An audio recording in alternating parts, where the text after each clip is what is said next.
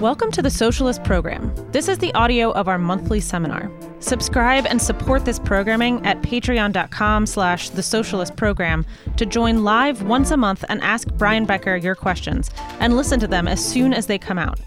Thanks so much for your help in keeping this independent show going. We can make this program with you, but not without you. We really want to be able to focus people's attention on Ukraine because of the grave danger of a possible war, a broader, wider war in Ukraine, but it could easily become a regional and even global conflict. So all of that is coming in the rest of this week.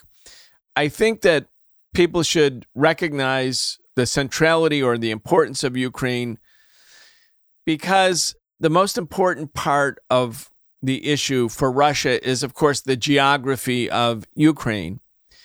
And as we've talked about on the show, and many of you will have already heard some of this, Ukraine is a vast space. It's a demographically and geographically divided country. It was the second largest republic in the Soviet Union after Russia. It was considered to be the breadbasket of the Soviet Union. Crimea, which, as you all know, had a referendum in 2014, where the people voted overwhelmingly to associate or affix Crimea to Russia following the coup d'etat, the right-wing anti-Russian coup d'etat that took power in February 2014.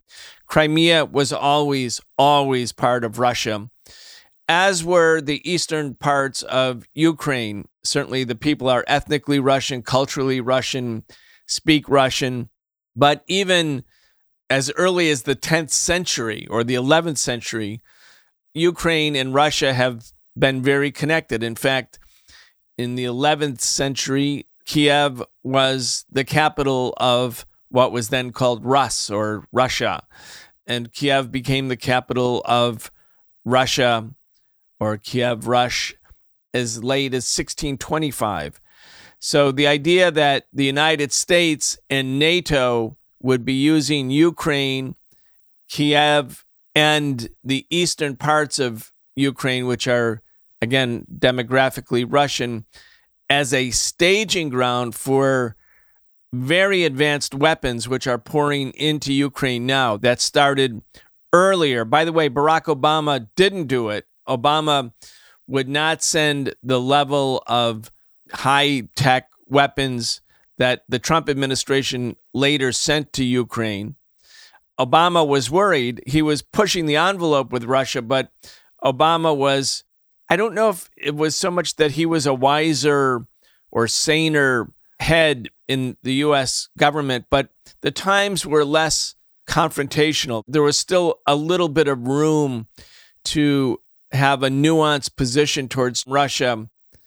And all of that changed after 2014, or started to change after 2014. So you see, even last week, when Biden at his press conference said, oh, if it's a minor incursion, meaning from Russia, we'll see what we're going to do, meaning it wouldn't necessarily be all-out war with Russia if it was a, quote, minor incursion. And as the front page of the Washington Post then proclaimed, his comments elicited an uproar in Washington. And the uproar was not because he was threatening to go to war with Russia. The uproar, according to the Washington Post, and this was a big headline on the front page, the uproar was over the idea that he would possibly not go to a major war with Russia.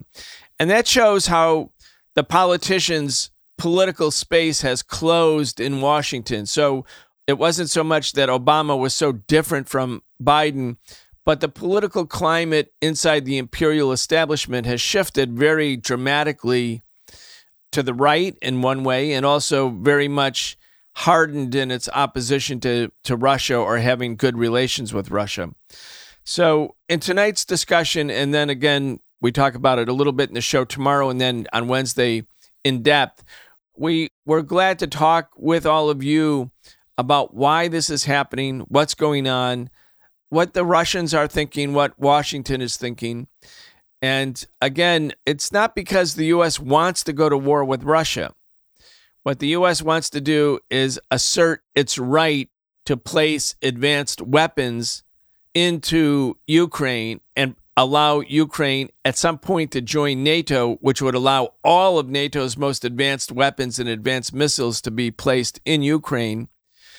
And Putin made it clear at his end-of-the-year press conference that that's a red line, meaning the Russians are not going to allow that. They put it in writing before the U.S.-Russian negotiations that have taken place in the last few weeks that ended up going nowhere. They put it in writing. That's what they want. They want a guarantee that there will not be advanced weapons placed in Ukraine and that Ukraine will not be admitted into NATO. And the Biden administration is saying, no, you don't have the right to boss Ukraine around. You don't have the right to boss us around. Whether Ukraine joins NATO is strictly a matter between Ukraine and NATO.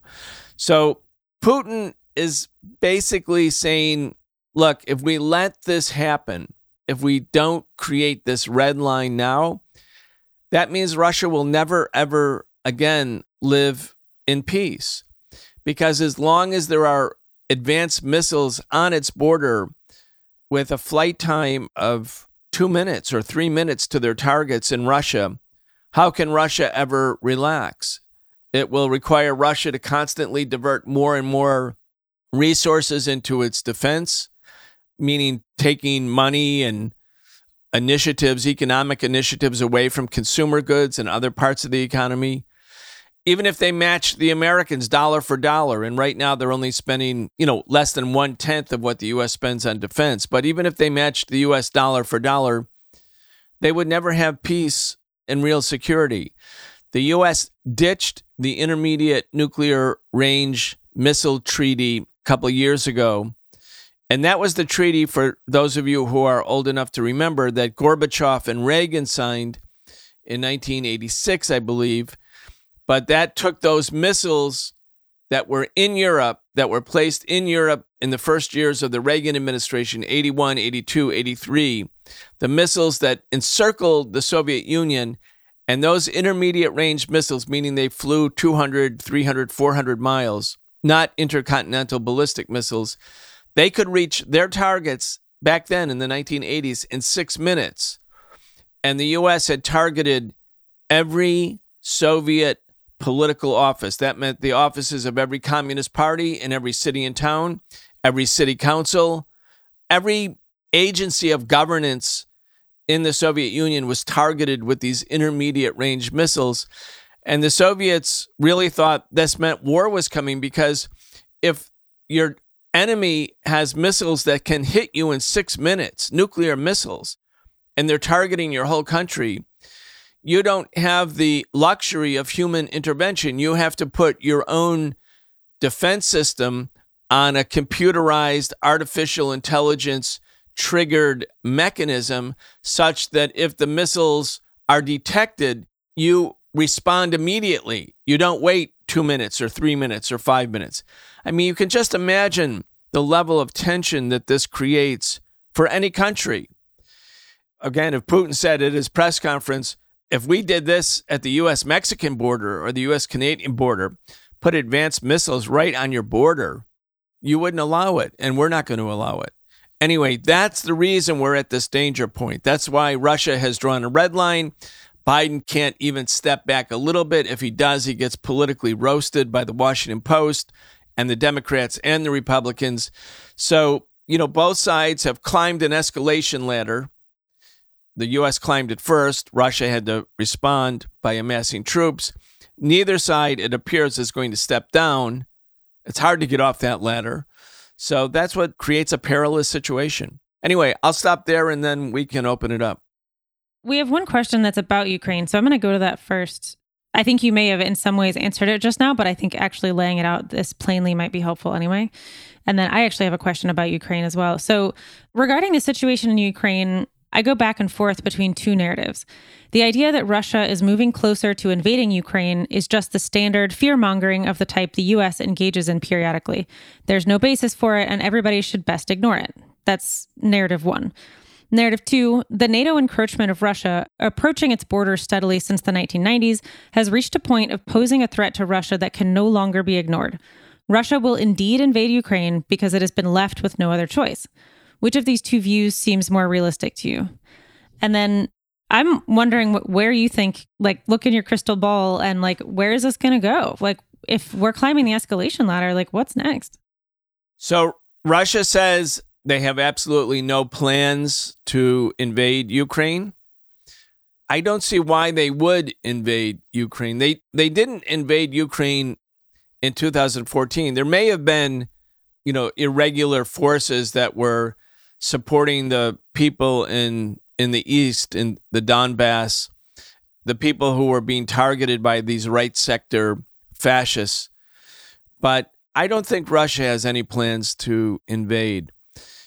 I think Russia drew a line on Crimea because Crimea is where the Black Sea naval base was. That's Russia's largest military installation in Crimea. So when Khrushchev transferred Crimea to Ukraine from Russia in 1954 after Stalin died, I think he did it as sort of trying to show goodwill towards the Ukrainian Republic. Of course, Khrushchev had a lot of roots there, but it was an administrative transfer, and it didn't mean anything really. It was like taking part of Pennsylvania and making it part of New Jersey because they were all one country. So, that's where the Black Sea Fleet is. That's the Black Sea naval base for what was the Soviet Navy and now is the Russian Federation. And I think that the U.S. didn't think through what the Russian response would be to their coup, like in February 2014. So you had John McCain and Victoria Nuland, the Democrats and Republicans, literally in the Maidan Square in downtown Kiev, handing out cookies to the protesters, encouraging the protesters.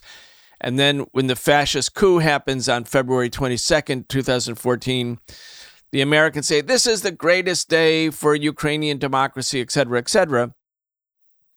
And I think they had not thought through that the Russians would respond. I think they just felt, hey, now we have Putin by the throat, and we're going to take Crimea, the Black Sea naval base, and make it essentially a U.S. base or a NATO base or a hybrid base. But it wouldn't be a Russian base any longer if Ukraine, the new right-wing government, was applying for membership into NATO, which it was, and it declared, these forces had declared as early as 2008 that they wanted to be part of NATO, just as many of the other former Soviet republics have been incorporated into NATO.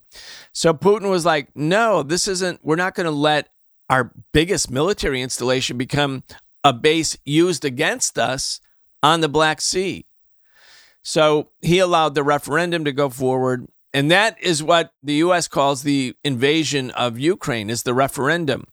There were probably military forces, special operation forces from the Russian Federation Army that were assisting their Russian brethren in the eastern areas that were being shelled by the fascist-led forces. I mean, there was thousands of people in East Ukraine were killed.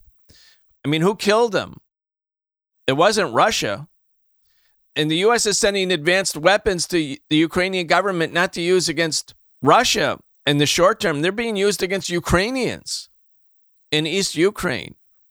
So I think Russia is in a position where they have to signal that they're not going to allow the U.S. to use Ukraine as a staging ground, but they have no interest in invading a little strip of territory. I mean, look at a map of Russia, how big it is. It goes all the way from the eastern border of Ukraine all the way to the Pacific Ocean.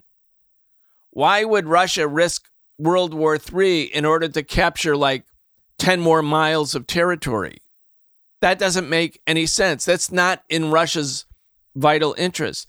They are under pressure not to let the Russian-speaking people in the east of Ukraine, who are understood by all Russians to be Russians, they can't really let them be slaughtered without helping them.